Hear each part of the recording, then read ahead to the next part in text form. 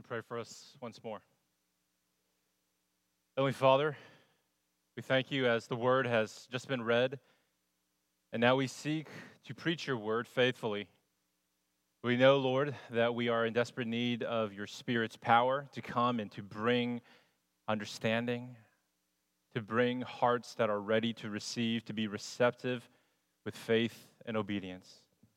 So, Lord, we know we are inadequate in ourselves. We need your presence. We need your power. Oh, Lord, do all this for your glory and for the good of your church. We pray all this in Jesus' name. Amen. Well, some of you might know I'm a bit of a history buff in that I enjoy dragging my family along to visiting historical sites when we're on vacation and also reading history books. Particularly, I like military history and biographies. I love reading biographies. I love reading about great men and women of history because it always challenges me to reflect on how I'm living my life, how I'm stewarding this earthly life that I've been given, and what kind of legacy am I going to leave one day after the Lord calls me home. There's a particular kind of biography that I enjoy reading. I'm not really interested in the kind that only highlights the strengths of that particular historical figure. I don't really want to read a puff piece. I like critical biographies that not only tell me why this person should be rightly considered as great and accomplished, but also I like it when they tell me in the various ways that he or she was weak and flawed, because that makes the person that much more relatable. Because no matter how great and accomplished these historical figures were, no matter how impressive their legacy is, it's important to remember that they too were mere mortals. So, for example, Caesar Augustus, the first emperor of the mighty Roman Empire, who left a lasting, long legacy on Western civilization. This is the month of August, after all. You know who that's named after, right? Well, Caesar Augustus, we're told by historians, especially the historian Suetonius, that Augustus had a peculiar fear of thunder and lightning. He was scared of thunderstorms. Augustus was said to have been scarred for life after he had witnessed someone get struck by lightning only a few feet away from him. And from that point on, when it started raining and thundering, he would be trembling. Or Genghis Khan, the fearsome Mongolian warlord, was reportedly afraid of dogs. King Henry VIII was most likely a hypochondriac. Thomas Jefferson had a fear of public speaking. He was pretty good at writing, obviously, but when it came to getting up and speaking in front of people, he would find excuses to avoid that situation. And Franklin Delano Roosevelt, FDR, not only hid his polio-induced paralysis from the American public, but no one knew until later biographies that he was deathly afraid of fire. At a young age, he witnessed his own aunt catch on fire because of a lamp accident, and that too scarred him for life. So my point is that these individuals are considered some of the greatest and most accomplished men of world history, and yet all of them possessed, unbeknownst to their contemporaries, an alarming weakness.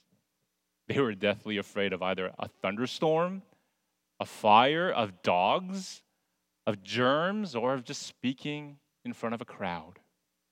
They all kept it under wraps and out of public knowledge, but they could not escape the reality that no matter how great and accomplished they appeared, they have a weakness. One that probably raises deep insecurities within them and could contribute to their downfall if they're not careful. And it's not just the history books that tell us this story, my friends. The headlines today remind us that the great and accomplished leaders of the world have fallen into disgrace because of a hidden weakness that eventually came to light. This happens all the time in politics, in the entertainment industry, in the corporate world, and yes, even in the church. No matter how great and accomplished a person appears, there's always a weakness in them, either physically, mentally, or morally, that could ruin them if left unaddressed.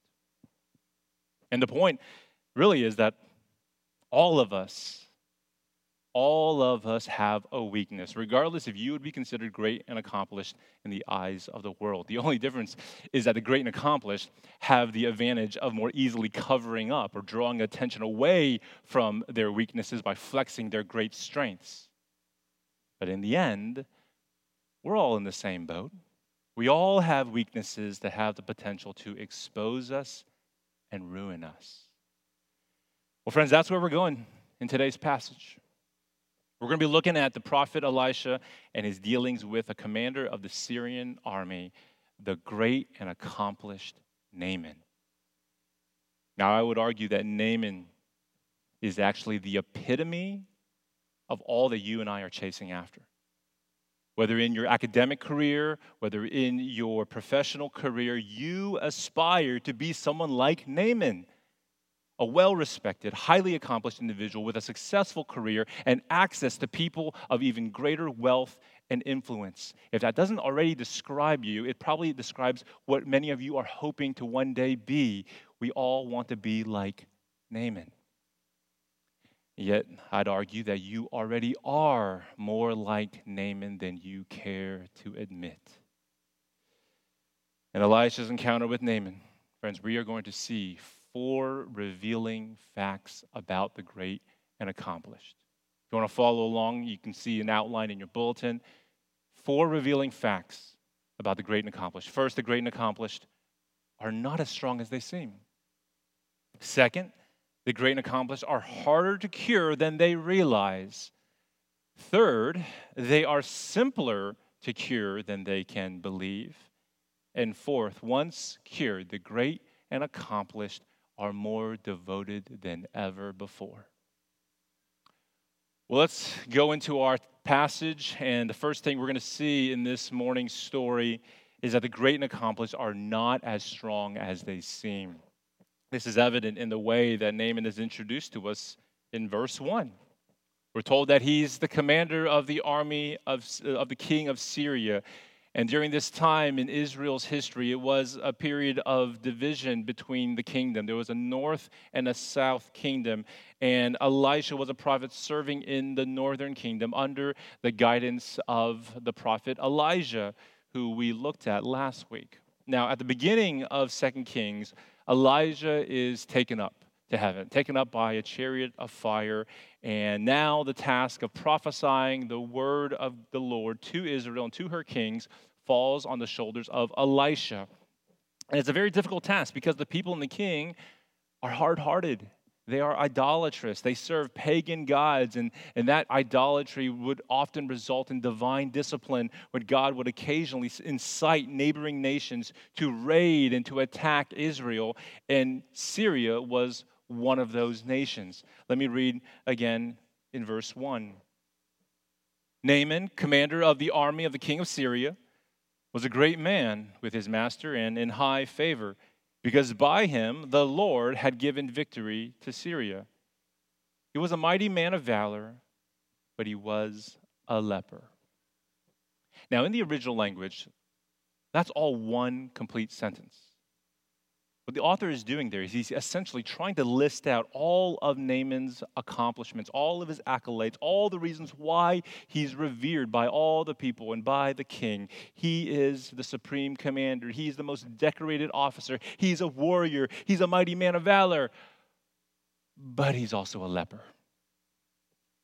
What's the author's point in doing it that way and writing it that way? He's saying that you can be at the top of your game. You can have all the success in the world. You can be so accomplished that you are the guy that everyone else wants to be, and yet you can still be miserable. You can be this great man, and yet there's something in your life that makes you feel so small, so weak, so scared. You could be the top dog that everyone looks up to, but if they only knew what deep insecurities you have, if they only knew the debilitating weakness that cripples you, if they only knew the desperate sickness that plagues you, the disheartening fears that grip you, then you might be exposed and you might lose it all. No matter how put together our lives might look, no one is immune from having it all fall apart. And that was Naaman's biggest fear. He's the great Naaman. In Syria, he's a big shot, and yet what kept him up at night was a little spot. We're told that he had a little spot somewhere on his body that showed signs of leprosy.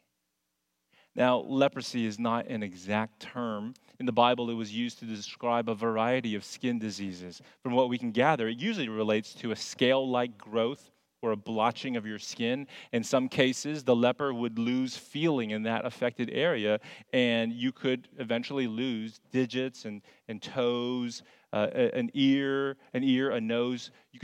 Things could start falling off of you.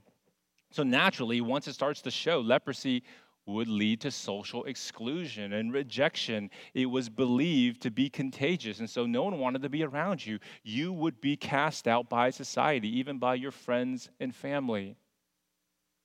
So Naaman has this spot, this little thing. And at this point, it must not have been very obvious, since he still holds his position in the king's court. He's still the top dog, but for how long? His wife knows about it. Some of his servants, including a little slave girl, know. It's not going to be long until this spot begins to spread all over his body, and eventually everyone will know, and he'll no longer be known as the great and accomplished Naaman. He'll be Naaman the leper, Naaman the outcast. This is the point, friends. No matter how successful you are, it doesn't matter how accomplished you are, how great you are in the eyes of others, because there's always something in your life that makes you weak. And no one is exempt from this, because that something could simply be your sin. Maybe right now, this sin struggle of yours only takes up a tiny little spot in the totality of your life. But you know it can grow. It can get worse. And it can cause your life to fall apart. We are not as strong as we seem. We are sicker than we suppose. And so that drives all of us to seek for a cure, to seek for an answer, a solution, a cure for our spot. That's what drove Naaman in the story. But what we come to find is that his initial idea of how to get well was distorted by an inflated view of himself. He thought he had the resources. He thought he had the ability to cure himself. But what he came to learn is what really all the great and accomplished have to learn, namely, that they are harder to cure than they realize. This is the second point. The great and accomplished are harder to cure than they realize. As we mentioned earlier, Israel's idolatry resulted in divine discipline. So that's where God would incite nations against them. And in verse 1, it says that the Lord gave victory to Naaman in his exploits, which would have included attacking Israel. And in one such raid, we're told that he captured a little slave girl, a little Jewish slave girl. As the story continues, this slave girl is around Naaman enough to realize that her great and mighty master is actually sick and weak. She knows what he needs. He needs Yahweh. He needs the God of Israel. And so in verse 3, she tells her mistress, Naaman's wife, "Would that my Lord were with the prophet who is in Samaria." She's referring to Elisha. He would cure him of his leprosy. So his wife informs him about this, and he listens, and he approaches his boss, the king of Syria, asking for permission to travel to Israel to meet with Israel's king. Naaman brings with him an abundance of gifts, 6,000 shekels of gold. 10 shekels was the annual wage of a common laborer in those days, and so that means Naaman is bringing with him 600 times that amount, plus 10 talents of silver and 10 changes of clothing, all for the king of Israel. Now notice what he's doing. Remember, the girl said it was the prophet in Samaria who could cure him. So why did Naaman go straight to the king in Samaria? And why did he bring this abundance of gifts? Well, it's because Naaman is doing what any great and accomplished person would do when seeking a favor. Go straight to the top. Naaman's thinking to himself, I'm a pretty important person. Sure, I've got this spot. I know, I'm sick. I need a cure. But still, I'm a pretty important person.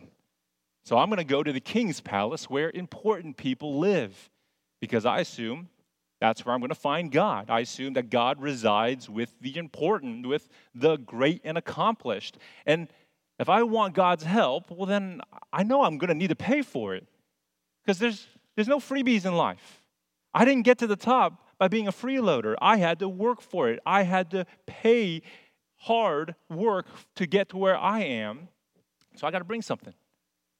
And if we're going to be asking God to heal such a great and important person like myself, then it's probably going to have to be a very great gift. So I'm going to bring all of this gold, all this silver, and changes of clothing. All of that makes sense to Naaman. It really makes sense to the world. It's what people expect from religion. Naaman is doing what all great and accomplished people assume that they should do when they get religious. They try to negotiate with God. I'll do this. I'll give up that. I'll keep these rules. I'll change in these particular ways. But Lord, I want something in return. A cure, a blessing, prayers answered, sins forgiven, eternal salvation. Whatever it is, I'm negotiating with God in order to get what I want. That's how you approach religion. That's how Naaman approached the God of Israel. He tried to make a deal. But it's not that easy. It's not that easy. If you want God to bless you or to heal you or to save you, you can't make a deal with him because you really have nothing to bargain with. He is the all-sufficient God. He is fully satisfied within himself. He has no needs for you to supply. And even if you do bring your righteous deeds, they are but filthy rags in the eyes of God, his holy, pure eyes. So you too have to realize that you are harder to cure than you realize. Negotiating with God will never work.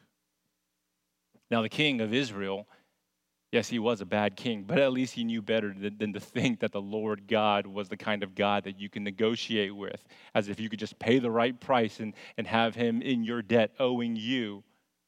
Yes, in religion, you could do that, but in biblical faith, when you're dealing with the God of the Bible, you just can't do that. He doesn't work in that way.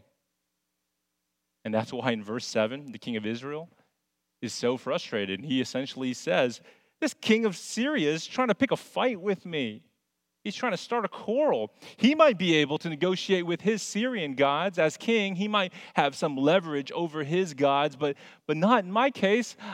I'm the king of Israel, of the God of Israel. I have nothing to bargain with. I have no sway over the God of Israel.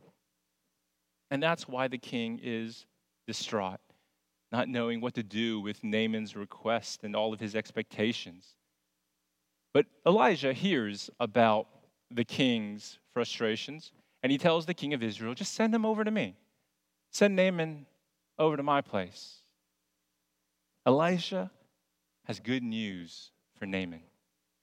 For while it's true that he is harder to cure than he realizes, because there's really nothing that he can give, or sacrifice, or promise in order to turn God's hand, but there still is a cure available for him. But sometimes the cure is found in the simplest yet hardest thing to accept. And that, my friends, is the third revealing fact about the great and accomplished, that they are simpler to cure than they want to believe. They are simpler to cure than they want to believe.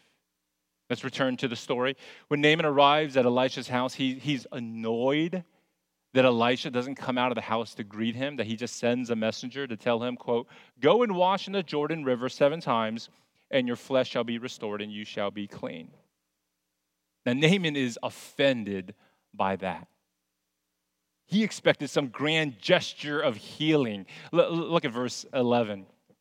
Naaman was angry. Verse 11. But Naaman was angry and went away saying, "Behold, I thought he would surely come out to me and stand and call upon the name of the Lord his God and wave his hand over the place and cure the leper." You see, in Naaman's mind, he's a great man who can do great things. He's like, wash in a river? Really? That's all you want me to do? Anyone can do that. I'm a mighty man of valor. Ask me to do something mighty. Ask me to scale a mountain or to defeat a monster.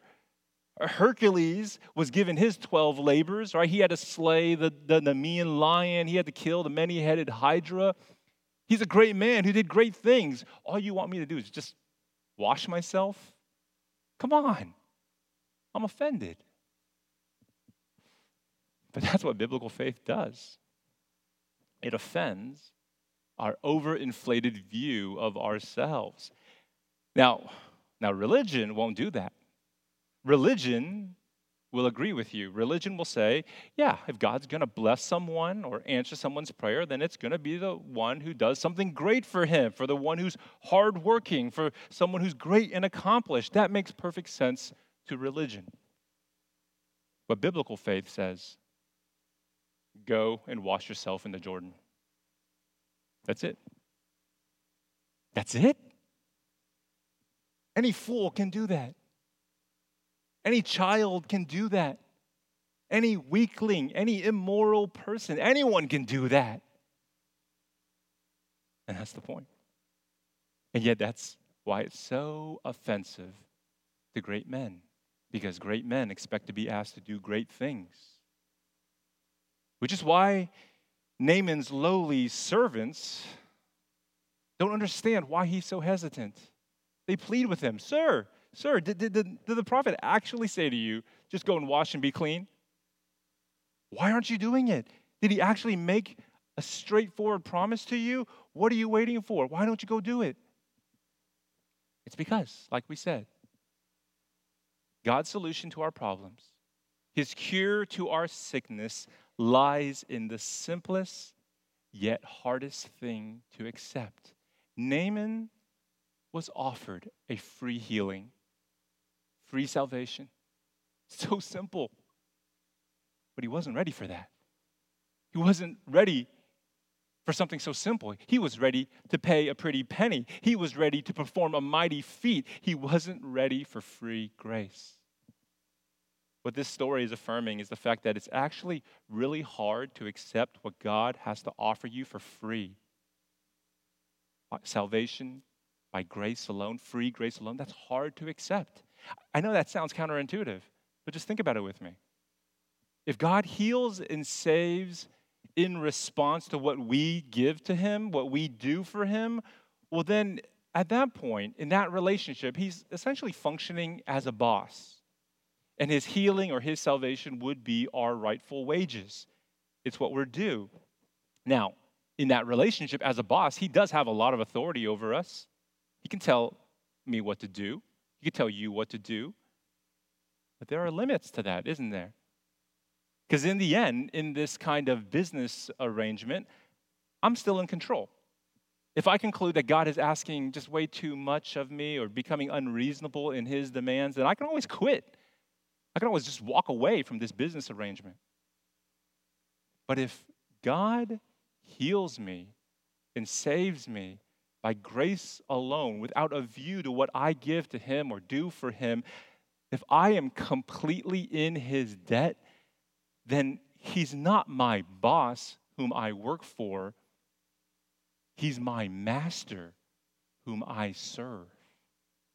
And that's why it's so hard to accept a free gift of grace. Because if I accept it, then there are no limits to what God can ask of me. I am totally in his debt. I surrender complete control over to him. Salvation by grace alone, I hope you see, friends, is the simplest and easiest of solutions. But do you also see how it can be the hardest thing to accept?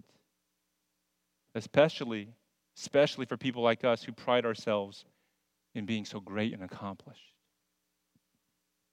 Christianity teaches that Naaman's leprosy really illustrates a deeper condition that's plaguing all of mankind, including us. His condition led to the hardening and to the numbing of his skin and would eventually result in him being cast out from the royal court. But friends, what's far worse, what is far scarier is what we would call leprosy, not of the skin, but of the heart. I'm talking about your sin condition, which leads to the hardening and numbing of your soul and eventually results in you being cast out from God's court into outer darkness. That is our tragic diagnosis. It's for all of us. We're all in that boat.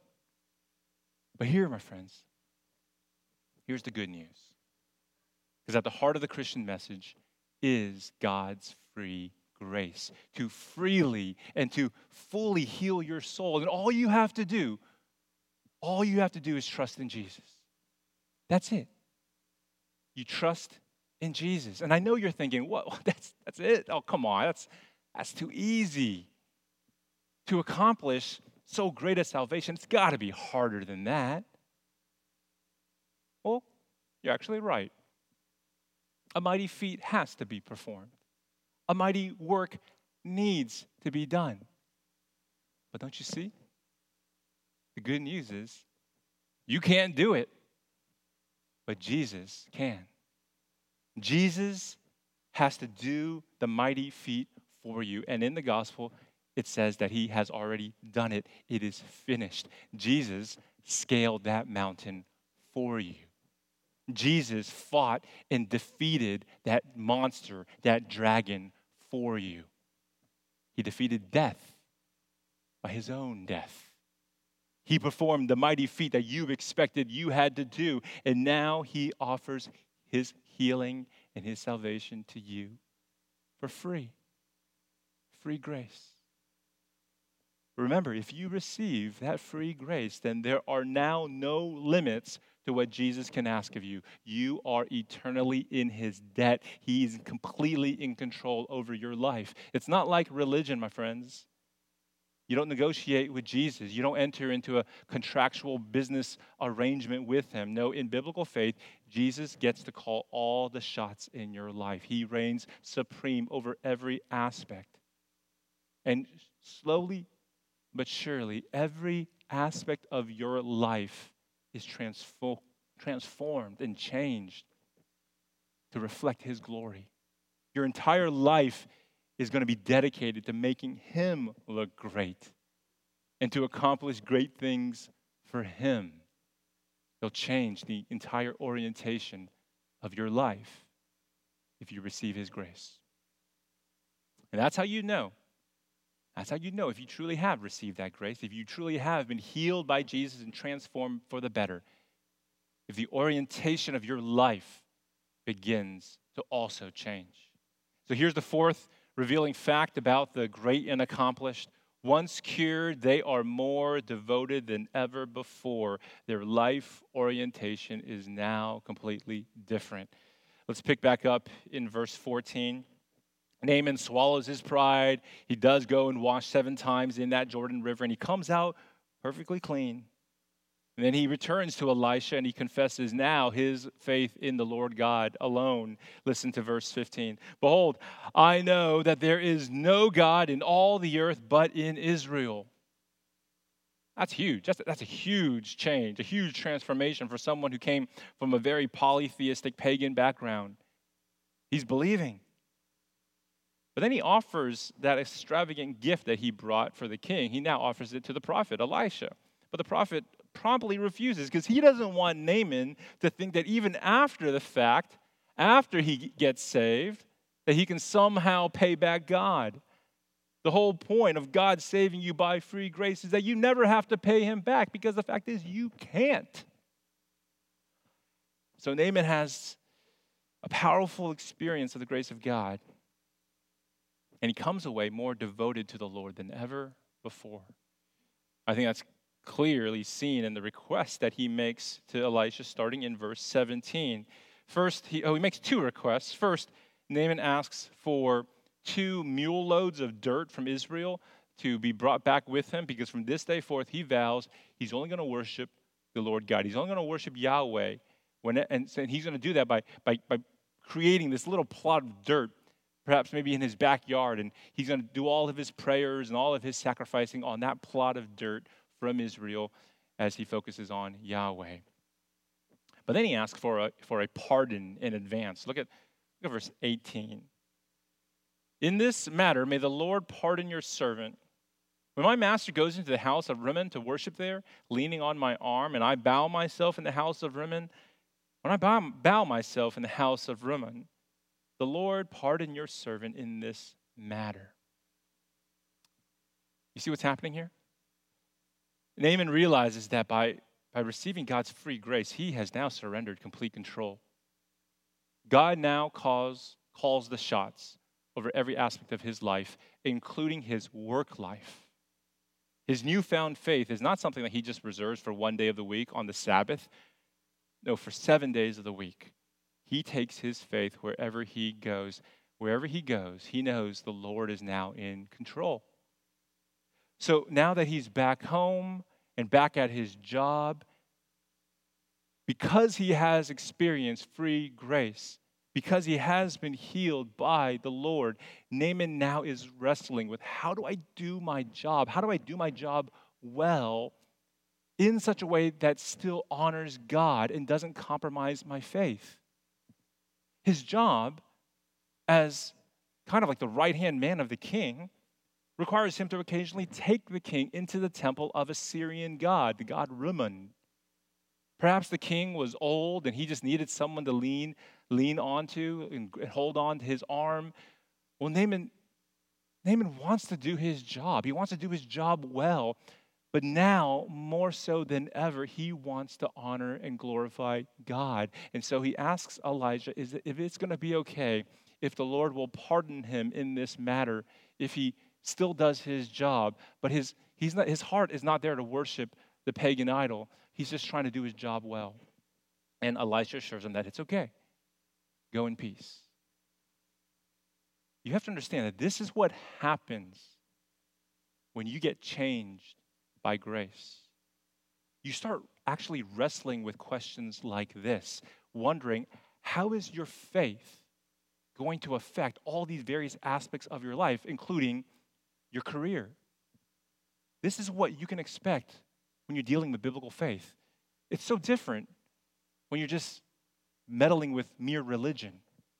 In religion, you're just negotiating with God. So you're just telling God, okay, God, I'm going to give you my Sunday mornings. I'll also give you one of my weeknights for small group. Okay, I'll dedicate those times to you. But what I do from Monday to Friday, from 9 to 5, that's me. That's my time. That's work. That's separate from your time, Lord. There, I've got my own goals. I got my own agenda. I'm going to go about achieving them in my own way, because work in religion, work is your thing. That's your realm of control. I'm not concerned there so much about how to honor God at work or what might compromise my faith, because in the workplace, I still reign. I still call the shots. In religion, you can do that. But in biblical faith, in Christianity, Jesus saved me freely by his grace. I don't give anything to him. I don't do anything for him to get that. And so I am totally in his debt. He reigns over all of me, every realm, every aspect of my life. No negotiating involved, just submitting. There's only following hard after Jesus, trying to honor him in my work life, in my home life, in my neighborhood, my community, in everything that I'm doing, trying to honor God. And so if you're a Christian, you should be thinking like this. You should be thinking like Naaman, asking the same questions, trying to figure out how to pursue a career, how to do excellent work while at work, while at the same time, most importantly, honoring God and glorifying him, worshiping him and not your work. What is that going to look like for you, my friends? How will you pursue a career and be successful in it without turning work into an idol? How are you going to work in medicine without making health an idol? How are you going to work in finance without worshiping money? How are you going to pursue a career in the sciences without worshiping knowledge or technology? How are you going to work in the arts without worshiping beauty? How are you going to function as a homemaker without worshiping your own family? Religious people who deal with mere religion, they don't bother with those questions. They don't ask those kind of questions. They don't feel the tension between religion and work because they're separate. They're separate compartmentalized aspects of their lives. But Christians don't have that luxury. Christians who deal with biblical faith, who serve a Lord who reigns over all aspects of life, we have to work through these type of questions all the time. You know, as we've been preaching through these heroes of the faith, we've been warning against too quickly identifying yourself with the hero in the story, because in reality, we more closely resemble the Israelites, who are more likely being the ones delivered and rescued by the hero. Well, in today's story, friends, I think we find ourselves in like manner identifying not so much with the hero of the story, not with Elisha, but with Naaman. And so the question I want to leave you with is this: which Naaman are you? Which Naaman do you identify with in this story? The one still trying to negotiate with God, trying to get him on your side, to get him to do you a favor, to cure you, to save you? Or do you identify with the Naaman who has humbled himself, who trusts God at his word, who has received his free grace, who has been washed and cleansed, and who is now devoted to the Lord, trying in every way to honor and glorify him? Of course, I hope and pray that you come away identifying with the latter. And it's simple, really. If you want to identify with that Naaman, all it takes is faith, trusting in the promises of God. Believe, and friend, you will be saved. Father, thank you for taking us through a familiar story and helping us to see it through your eyes.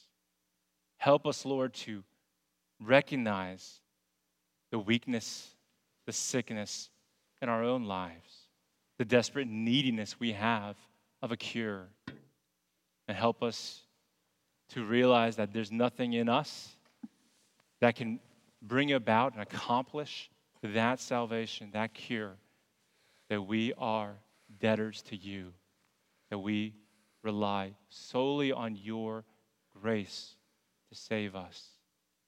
So, Lord, for everyone here, may you shower your grace upon us. Remind us, refresh us anew with a feeling sense of being forgiven by your grace. But for some here, it might be for the first time. Lord, give your grace to them. Help them to believe and to receive your cure, your gospel, your salvation. And transform us, O Lord, from that experience, that we might now live our lives wholly devoted to you for your glory. It's in your name we pray.